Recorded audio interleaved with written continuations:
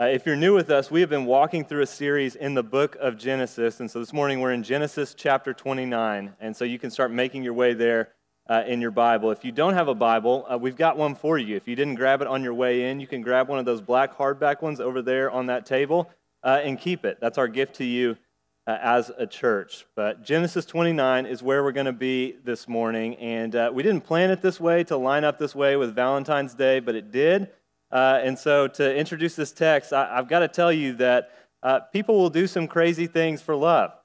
I think probably the best example of this is The Bachelor and the Bachelorette, where all these people, they will quit their jobs if they have a job that's something other than Instagram influencer or life coach. They will quit their job and they'll go to move and live in a house with 30 other strangers, 30 other men or women, all competing for the love of one man or one woman. What could go wrong with that, right? Now, I haven't seen this, but I'd heard about it, and so I looked it up. This is the sermon research that you're paying me for during the week. There's this reality TV show called Married at First Sight, and it's exactly that. Apparently what happens is the first time that these couples see each other is at their wedding, when they get married. And so they get married at first sight, and then they have 8 weeks to live together, and then at the end of the 8 weeks, they decide whether or not they want to keep the relationship going or if they want to get a divorce at the end of the 8 weeks. Like, that's a crazy thing to do for love. I have known people that have moved to different states and schools to pursue a dating relationship. I have even heard of somebody who took a briefcase that someone left behind at the airport and drove with their best friend from Providence, Rhode Island to Aspen, Colorado in a Mutt Cuts van, all in search of love. People will do some crazy things for love, right? And I think the reason why is because we were actually made for this.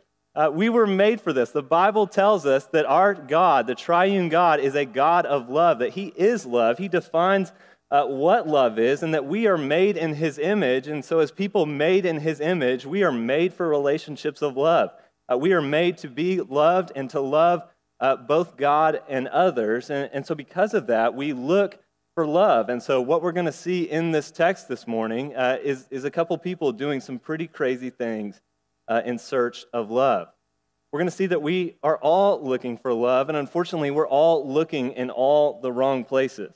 And so as we walk through this text this morning, we're going to see the wrong places that we look for love, and then the disappointment and disillusionment that leads to, and then finally, where we can find this sort of love that we were made for. And I'll just caveat this before we jump in. I think probably the best sermon I've ever heard, just ever in general, is Tim Keller's sermon on this text. And so I'll tell you up front, I'm not preaching his sermon, but I would recommend that you go and listen to it this week. Don't go look it up right now. Wait till after this sermon. But listen to it later on this week. It's called The Girl That Nobody Wanted. And man, it'll really bless you and it'll help you see Jesus. I'm not preaching his sermon, but I am borrowing quite a bit of his lines of interpretation because honestly, I just can't see it any other way now. I think this is what the text means and what the text is saying. If you've read this story to your kids lately in the Jesus Storybook Bible, you'll know that she takes a similar interpretation. She says in the intro, she credits Tim Keller for a lot of her stories. And so if you've read that lately, just know I'm borrowing just like she is.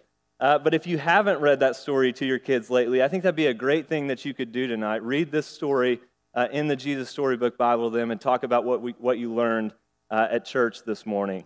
All right, caveat over. With that, let's look at this text together. Genesis 29. We're going to get all the way through the chapter, but let's start reading the first 30 verses. Starting in verse 1, the very word of God to us today. It speaks to us like this. It says, "Then Jacob went on his journey and came to the land of the people of the east. As he looked, he saw a well in the field, and behold, 3 flocks of sheep lying beside it. For out of that well the flocks were watered. The stone on the well's mouth was large, and when all the flocks were gathered there, the shepherds would roll the stone from the mouth of the well and water the sheep, and put the stone back in its place over the mouth of the well. Jacob said to them, 'My brothers, where do you come from?'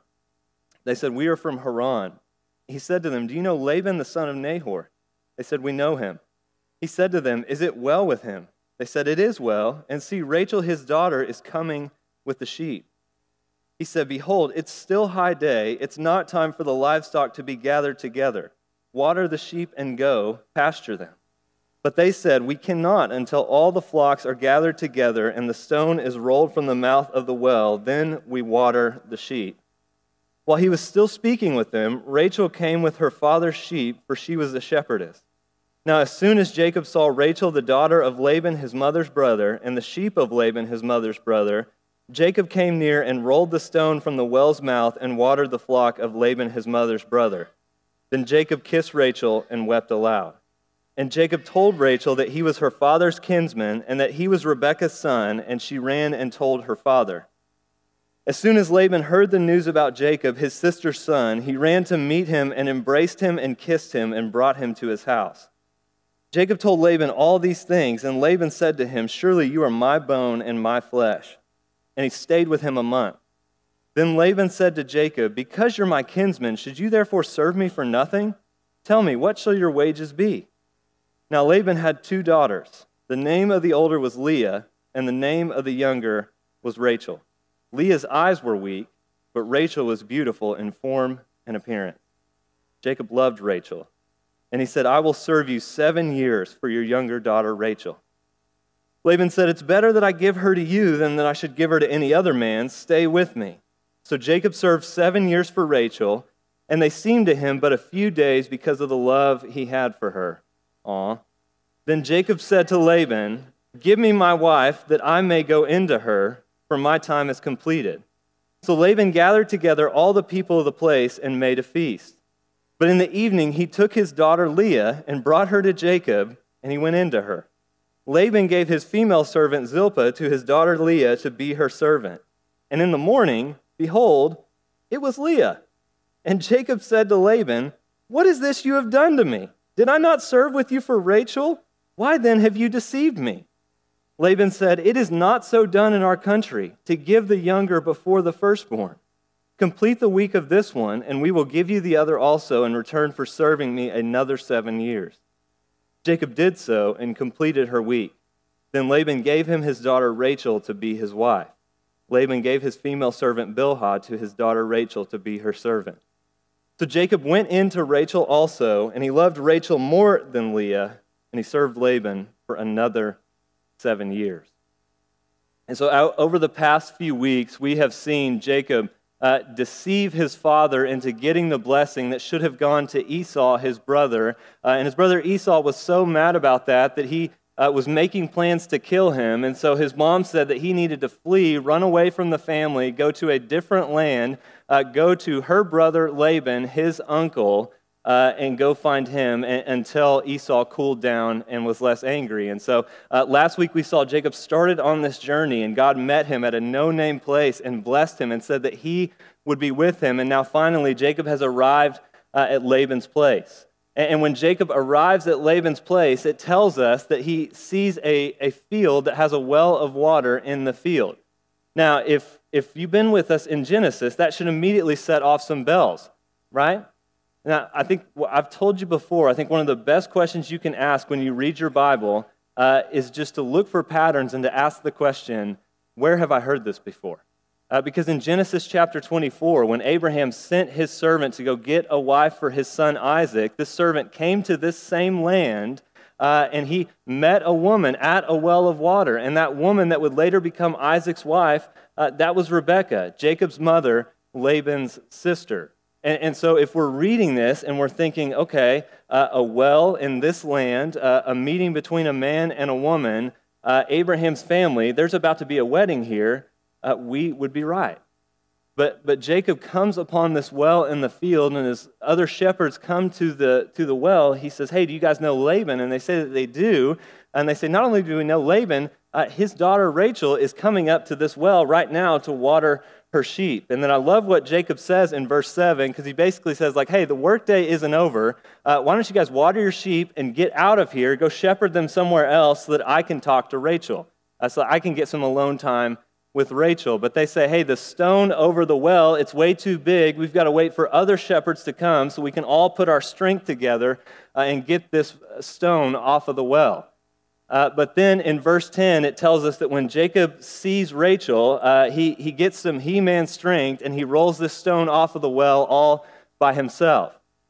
Now, I told you back when we were introduced to Jacob in chapter 25, when it said that he was a quiet man dwelling in tents, that we should not kind of put our modern conception of that to think he's this like weak, fragile, sissy mama's boy. No offense to you if you are a sissy mama's boy. There's no shame in that. But I told you that that wasn't what that was saying, and I knew you didn't believe me back then, but you should have, because Jacob has been doing his squats and his deadlifts. He's been working out, and so he flexes some strength here, and he rolls this stone off the well all by himself. This would not be the first time either that a guy has tried to do a feat of strength to impress a girl, right? If you grew up going to youth group, you knew it was how many chairs you could stack under your arms and carry when we were folding up and stacking the chairs. For Jacob, it's if he can get the stone off of the well all by himself. And so Jacob does this. He gets the stone off of the well, and then it says that he comes up to Rachel and he gives her a kiss of greeting, and then he weeps over her, which, I'll just be honest, I don't really know what to do with that. And so I will say, like, if a guy does that to you on a first date, you probably shouldn't give him a second one. But I think Jacob is just overjoyed that this is somebody who's marriage material. This is someone from Abraham's family who he was looking for. And so he weeps some tears of joy. But he tells her who he is. They go back to Laban's house. And then after a month of staying with Laban and working for him, Laban's like, hey, your family, it's probably not right to make you work for me for free. What should I pay you? Now, that's a good clue, and that should give us a good hint that Laban is going to be a pretty shady character if the first time he thinks about paying Jacob is a month into the job. Right? But he says, hey, what shall your wages be? What do you want me to pay you? And the text tells us that Laban has two daughters, Rachel and Leah, and in theological terms, Rachel's hot. She is a very, very attractive woman, and Jacob is absolutely smitten with her. I mean, he is just head over heels. And so he tells Laban, hey, you don't have to pay me. I will work 7 years for you if you will just give me your daughter Rachel as a wife. Like, if you will just give me Rachel to be my wife, I will work 7 years for her. And then the text tells us that those 7 years that he does this, and they felt like just a few days had gone by because of the great love that he had for Rachel. And I know on first read that sounds really sweet, and I hate to burst your bubble, but it's not. Like, this is idolatry. It's Jacob is looking to Rachel to complete him and fulfill him, and there's a ton of clues in this text that Jacob's love for Rachel, it's not just love, it's actually idolatry. I mean, first, the bride price that he offers for Rachel is absolutely exorbitant. When you compare it to kind of the normal dowry, the normal bride price that you would give during these days, Jacob is offering more than 4 times the normal amount that would have been taking place here and offering to work for Laban for 7 years for his daughter Rachel. And because he does this, Laban knows that he is a sucker and he's got Jacob in the palm of his hand. And so if you'll notice in verse 19, Laban never actually says yes to this. Right? Jacob doesn't say, I'll serve you 7 years for Rachel. And Laban say, yeah, that sounds great. Let's do it just like that. No, Laban says, well, I guess it's better that she would go to you than to any other man. Like, he doesn't say yes. Jacob hears yes because that's what he wants to hear, but that's not what Laban says. And then notice what Jacob says in verse 21. The ESV has it translated, Jacob saying, give me my wife that I may go into her, for my time is completed. And look, that's a pretty accurate translation. I think you get the picture of what Jacob is saying here, but it's not really as frank and as forward as what Jacob actually says. I think our English translations kind of tone down some of the frankness of it because it is so frank. But what Jacob basically says here, he tells Laban, he says, hey, 7 years are up, give me my wife so that I can have sex with her right now. Like, keep your side of the deal. And you're like, geez, that's pretty bold to say to your future father-in-law. And you're right. Like, it is. Robert Alter, a Hebrew scholar, he points out that most people during this time did not speak this frankly. And so for Jacob to be this bold and forward and just kind of make this bald statement without any decorum, any euphemism, no beating around the bush, just to say it like this, It just absolutely jumps off the page in the way he's being almost transactional with Laban. And so all of this is painting the picture for us that Jacob is absolutely obsessed with Rachel. That this is the one thing that he has been thinking about for the past 7 years. I mean, you got to think about it. You got to put it in context too. Like, what has happened in Jacob's life up to this point?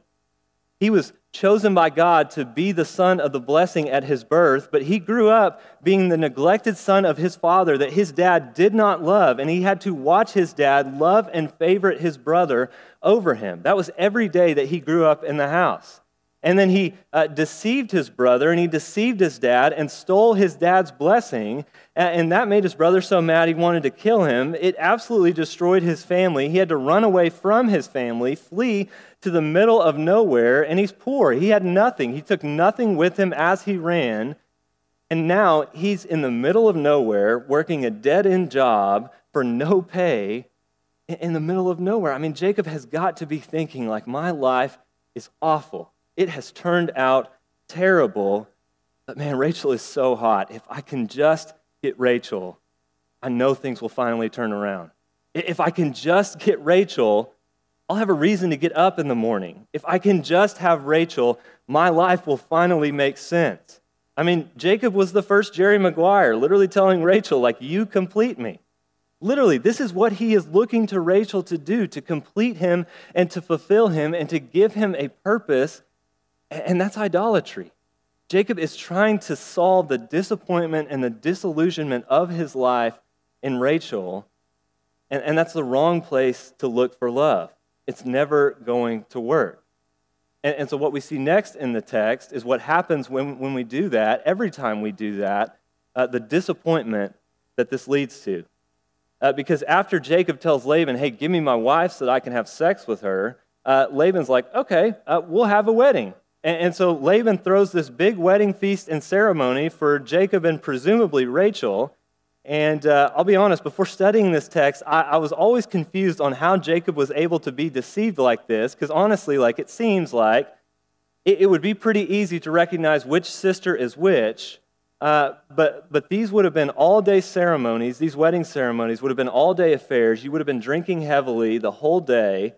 And then the bride would have been heavily veiled all day. The only time the veil would have come off would have been after the wedding was over, when the bride and groom went into the tent to consummate the marriage. And you've got to remember, there's no electricity during this time. Like, there's no flashlights, there's no light bulbs, there's nothing to help Jacob see in the dark.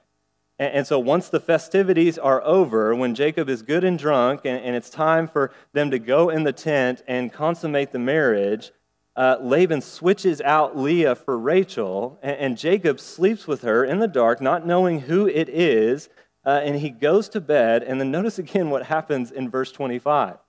He wakes up in the morning, the hangover is starting to wear off, he rolls over, and behold, it was Leah, not Rachel. It's Leah. And so Jacob, he's furious about this, and he runs out to Laban. He's like, dude, what did you do to me? Why did you trick me like this? You know that we agreed that I would work 7 years for Rachel, not for Leah. But notice what Laban says to him in verse 26. He says, but that's not how we do it here. That's not the custom. We don't do it that way here. It's not done here to put the younger before the firstborn. Now, does that sound familiar? Who did that? Jacob did that, right? He was the younger that put himself before Esau, the firstborn, and stole his blessing. And so Jacob, he kind of shuts up here, and I think he realizes that he has nothing to say. He has no ground to stand on because Laban is just doing to him what he did to his dad and his brother first. I mean, think about it. His dad Isaac was blind, and he used the fact of his dad's blindness and his inability to see as the means by which he was going to deceive him and trick him. And so Laban just does the same thing to him. He deceives Jacob in the dark when he cannot see with Leah. And so the cheater just got cheated. Like, the deceiver was deceived. Jacob got out-Jacobed by his uncle Laban. And really what happened is he just got a taste of his own medicine. Somebody did it to him better than he did it to other people first. And so Jacob shuts up and realizes he has no argument to make, but notice what else happens with Leah.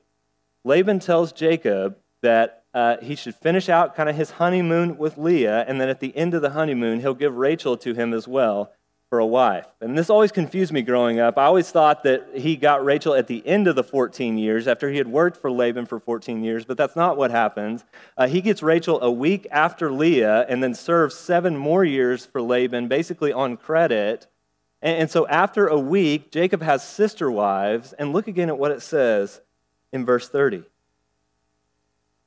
It says, so Jacob went into Rachel also, and he loved Rachel more than Leah, and served Laban for another 7 years.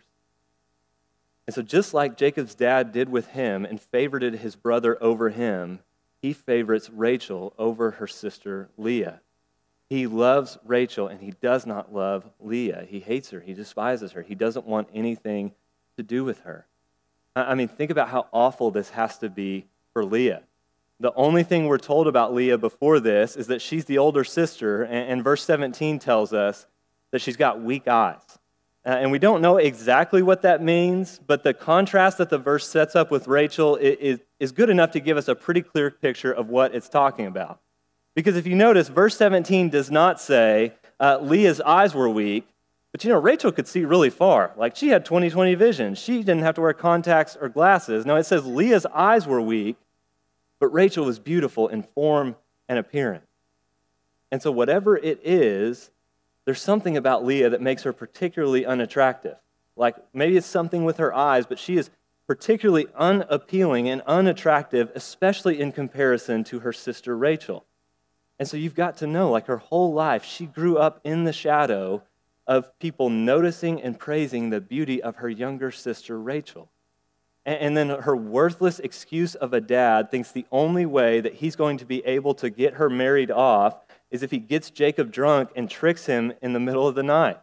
Like her dad didn't want her, and now her husband doesn't want her, and openly loves and favorites her younger sister over her. I mean, this is an awful, awful situation. But look, just like Jacob was looking to Rachel for identity and for purpose and fulfillment, Leah does the same thing, and she looks for those things in Jacob. Listen to what she says as her children are born. Look at verse 31. It says, when the Lord saw that Leah was hated, he opened her womb, but Rachel was barren. And Leah conceived and bore a son, and she called his name Reuben, for she said, because the Lord has looked upon my affliction, for now my husband will love me. Reuben means see, a son. And so what Leah is saying here is, maybe now my husband will finally see me. Like I've been invisible to him. He hasn't cared about me. But maybe now that I have given him something that Rachel can't give him, maybe now he'll pay attention to me. But it doesn't work. Look at verse 33. It says, she conceived again and bore a son. And so because the Lord has heard that I'm hated, he's given me this son also. And she called his name Simeon.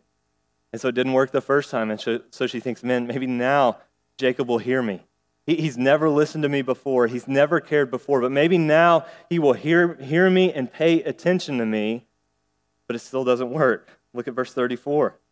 It says, again she conceived and bore a son and said, now this time my husband will be attached to me because I have borne him 3 sons. Therefore his name was called Levi. And so she says, okay, maybe this time, it hasn't worked yet, maybe this time my husband will love me. Maybe this time he will attach himself to me. Maybe this time he will want to spend time with me because I have given him 3 sons, but it still doesn't work. Jacob still loves Rachel. He still favorites Rachel. He still wants nothing to do with Leah. It's incredibly raw and sad, right? But I've got to tell you, Leah is doing what so many of us do. She's looking to find her fulfillment and her identity and her purpose in Jacob. And just like Jacob, she is looking for love in all the wrong places. And when it doesn't work for her the first time, she just tries again a second time. And when it doesn't work for her the second time, she just tries again a third time, and yet it still doesn't work. Listen, this is what we do. We look to all of these different things in our lives, especially good things, and we turn them into ultimate things and the things that we're looking to give us identity and happiness and fulfillment. and it doesn't work for us. And then when it doesn't work for us, we just go and try something else, trying to see if that one will work this time. And it always fails us. It can never satisfy. I think because it's Super Bowl Sunday, it's just fitting that we bring this quote out again. Tom Brady, after he had won his third Super Bowl in 2005, CBS was interviewing him. And listen to what he says in this interview at one point. He said, "Why do I have 3 Super Bowl rings and still think there's something greater out there for me?" I mean, maybe a lot of people would say, "Hey man, this is what it is. I reached my goal, my dream, my life. Me, I think God, it's got to be more than this. I mean, this can't be what it's all cracked up to be. I mean, I've done it. I'm 27, and what else is there for me?" And so the interviewer asked him, "Well, what's the answer?" And he says, "I wish I knew. I wish I knew. I think that's part of me going out and trying to experience other things." And so you'd have to ask him now, but I would imagine that even after Super Bowl win 4, 5, 6, and 7, that the answer would still be a lot of the same. This note of disappointment that he can't seem to shake. There's still this feeling of, God, it's got to be more than this. This really can't be it, can it? And so listen, anything in our lives, everything in our lives, especially good things, that you turn and try to make into an ultimate thing is going to fail you. It cannot bear the weight of providing you with an identity and purpose and meaning and happiness. When you do that, when you make a good thing ultimate, either you are going to crush it or it is going to crush you. It cannot bear that weight. I think you see this also in something that happens with Jacob, in the way that he goes to bed thinking that he has Rachel, only in the morning to wake up and discover that he actually went to bed with Leah. One of the commentators, Derek Kidner, he says that the words, "Behold, it was Leah," are a picture and the embodiment of the disappointment and the disillusionment that we have faced ever since the Garden of Eden, ever since the fall. Tim Keller says the story shows us that there is this just kind of ground note of cosmic disappointment that runs throughout our lives. And what they both mean by that is that with all of these different things, we think, man, if I can just get that, when I just get that, when I just get there, I'll finally be happy, I'll finally be satisfied, I won't have these feelings of disappointment anymore, life will finally take off. And then we get it, and we are on our way to getting it, thinking that we have gone to bed with Rachel, only to wake up in the morning and discover that we actually went to bed with Leah. That it cannot satisfy us, that it can't do for us what we thought it was going to do for us at all. And then listen, I'll just tell you, in no way am I trying to be mean to Leah. Like, that's not where this story ends at all, and we'll see that. Man, but I think this just shows this so clearly. Everything else in our life is going to do this for us. Like, hear me. I know that some of you right now are thinking, man, when I just get selected, when I just promote, when we just PCS and get to go to the place that we actually want to be and get out of Fayetteville, like when we finally get there, I know we'll be happy.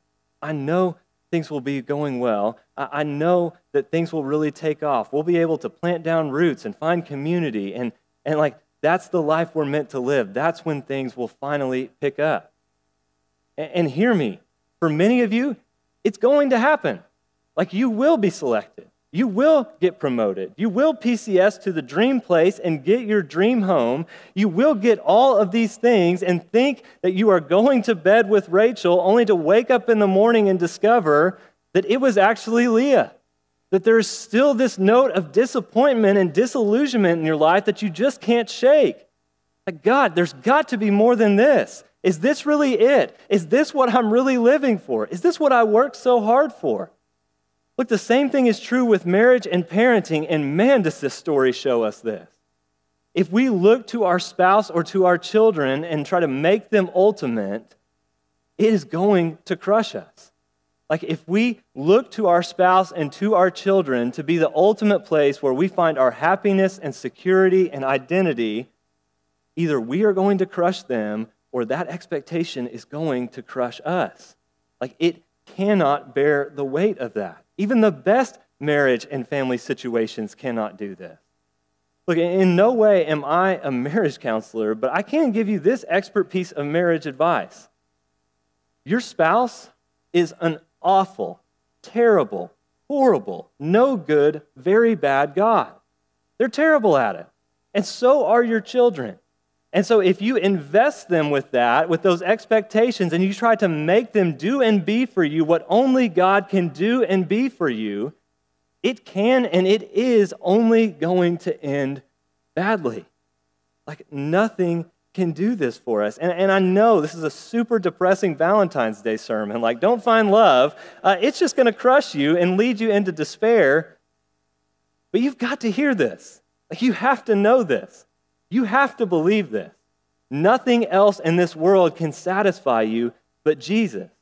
And everything else in this life, everything, especially good things that you look to, whether it's your job, your spouse, your children, your hobbies, your achievements, like whatever else it is that you look to and you look for it for identity and purpose and fulfillment, it's just going to let you down. It's just going to fail you. It cannot bear that weight. And if one of those things doesn't work out for you, and then you decide you've just got to try it and find it in another one, you'll be just like Leah with her 3 sons. Now, maybe this time it will hear me. Maybe this time it will see me. Maybe this time it will love me. Maybe this time it will work. It won't. It won't.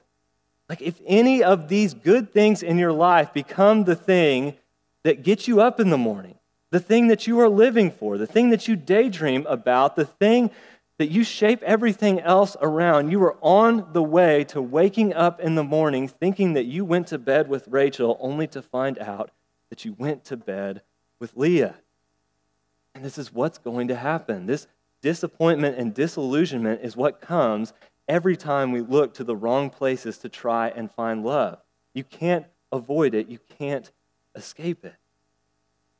But the good news is that's not where the story ends. And Leah, in the birth of her 4th son, she actually shows us where it is we can find this love that we were made for, the right place to look for love. Look at verse 35 at what happens.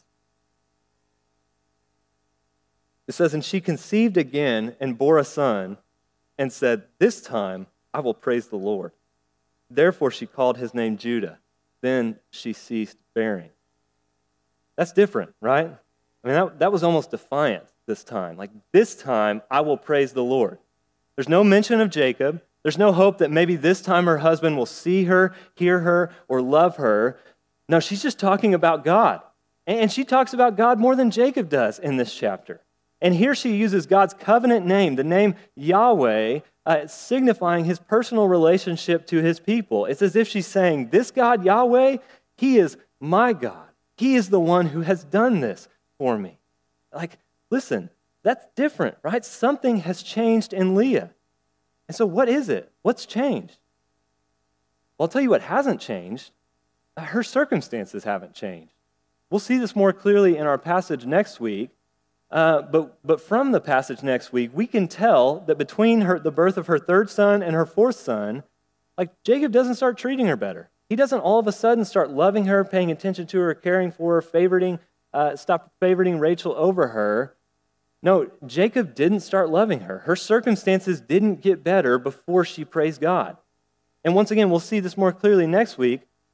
Her circumstances don't get better after she praises God here either. Like, Jacob never loves her.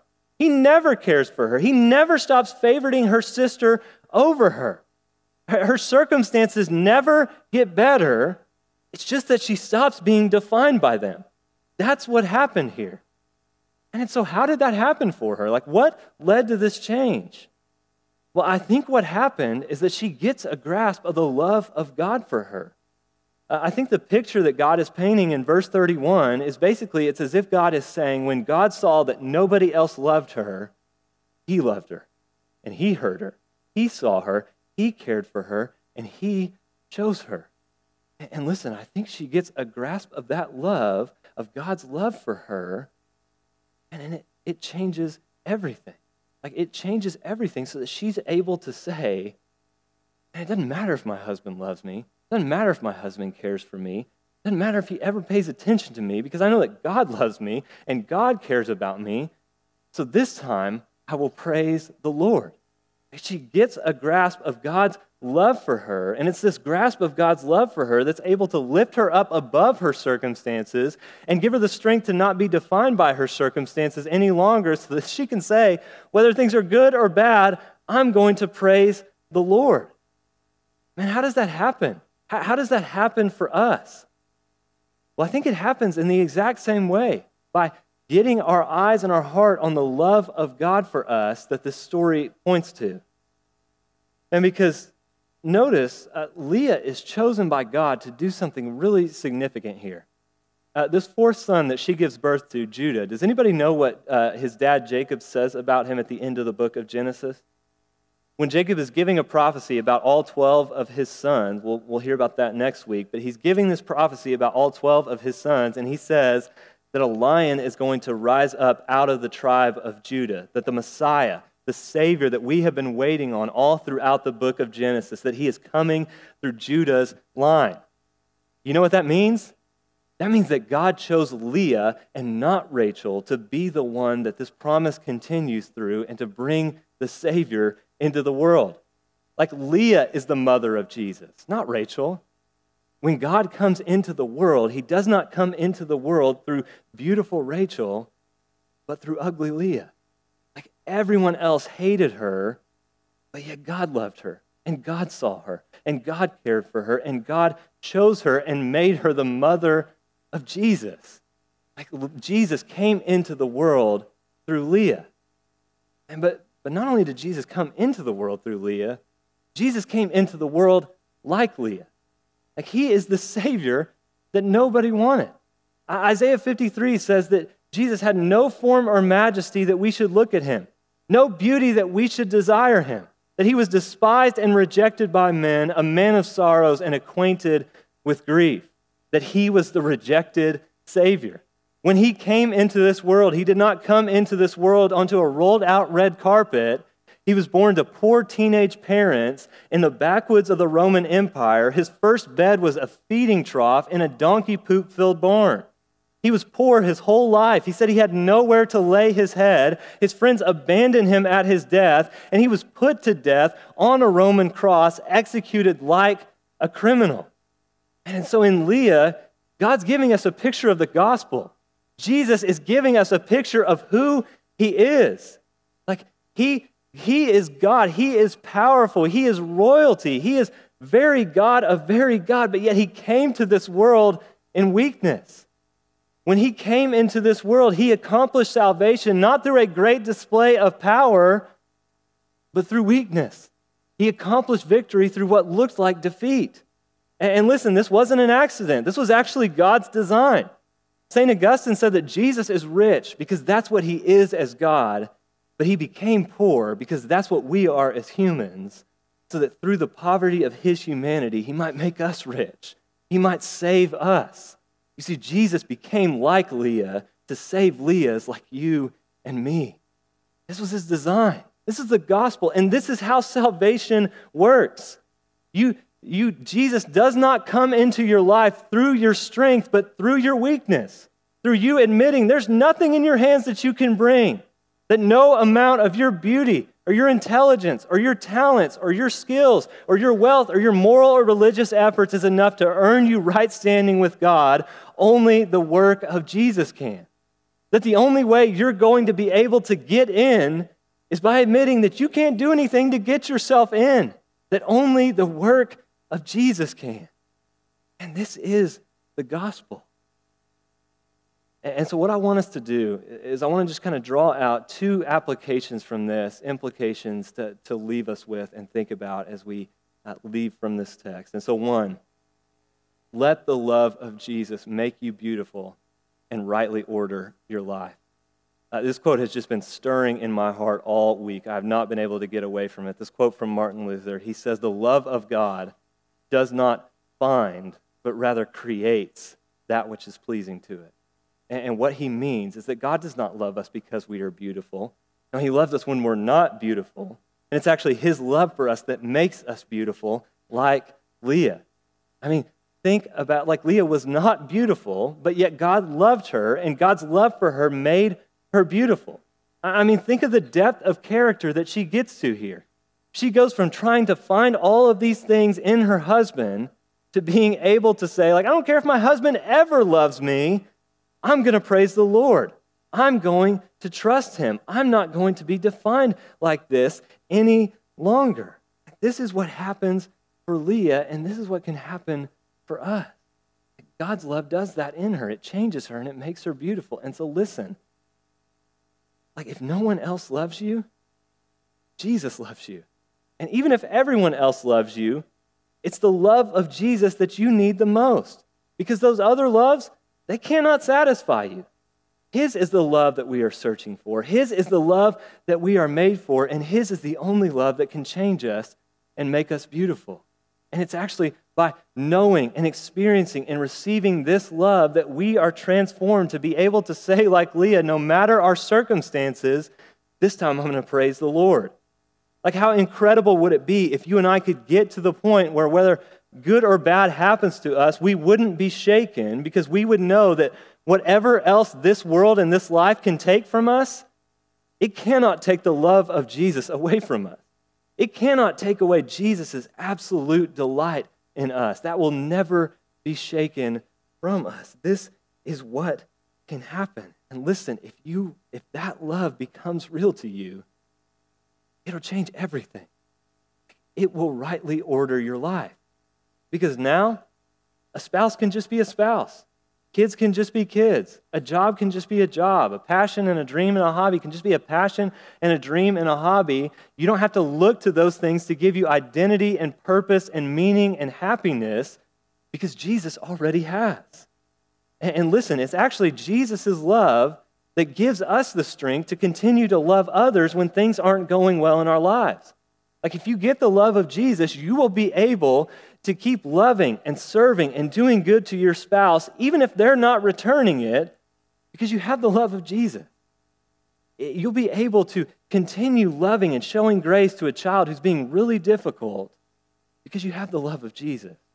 You'll be able to keep showing grace to an employer or a supervisor because you'll have the love of Jesus. You'll be able to keep showing grace to friends, even if you feel like you're not getting a lot back out of that relationship, because you have the love of Jesus. You get this, it will make you absolutely untouchable. And this is the most practical thing in the world. And so, one, let the love of Jesus make you beautiful. But two, look at the beauty of Jesus. This is actually how number one happens. It's how Jesus' love makes us beautiful. Because the Bible tells us that what we look at is what we will become like.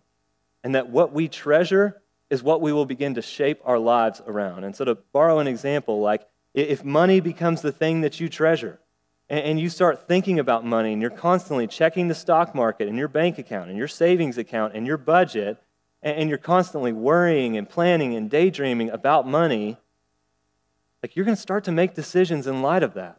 You're going to start to shape your life around that. That's going to affect how you live your life. And the same thing is true here.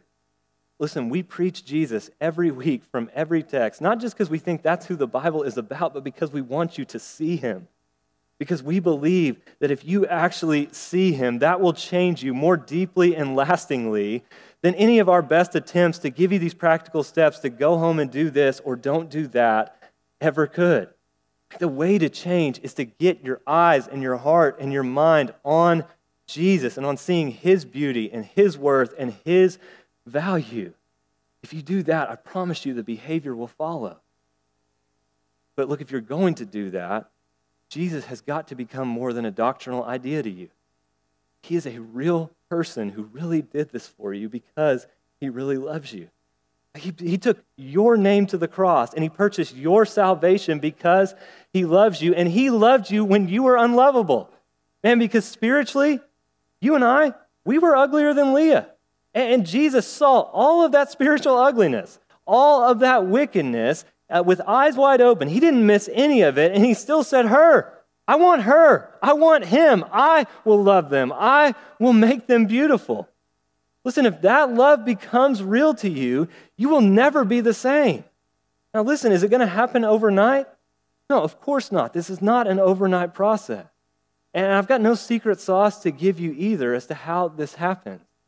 You just got to keep getting in the Bible and seeing the glory and beauty of Jesus every day and praying every day that God would make it real to your heart. And look, I promise you, if you'll do that increasingly, He will. He will. He will change you. And so look at the beauty of Jesus and let the love of Jesus make you beautiful. Let me pray that that would happen. God, do that in us, even now.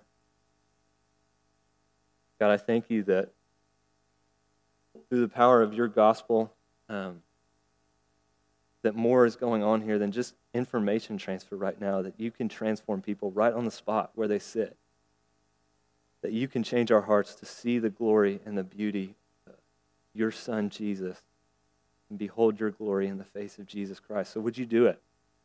Would you make his glory the most real thing to our hearts right now, in this moment? God, would you help us to do this?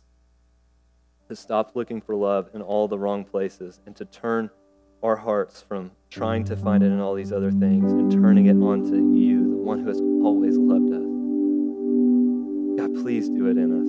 Please change us in this. Make us a people who know that nothing else can satisfy us but you, who run hard after you and seek to get a sight of you because we know that's what will change us.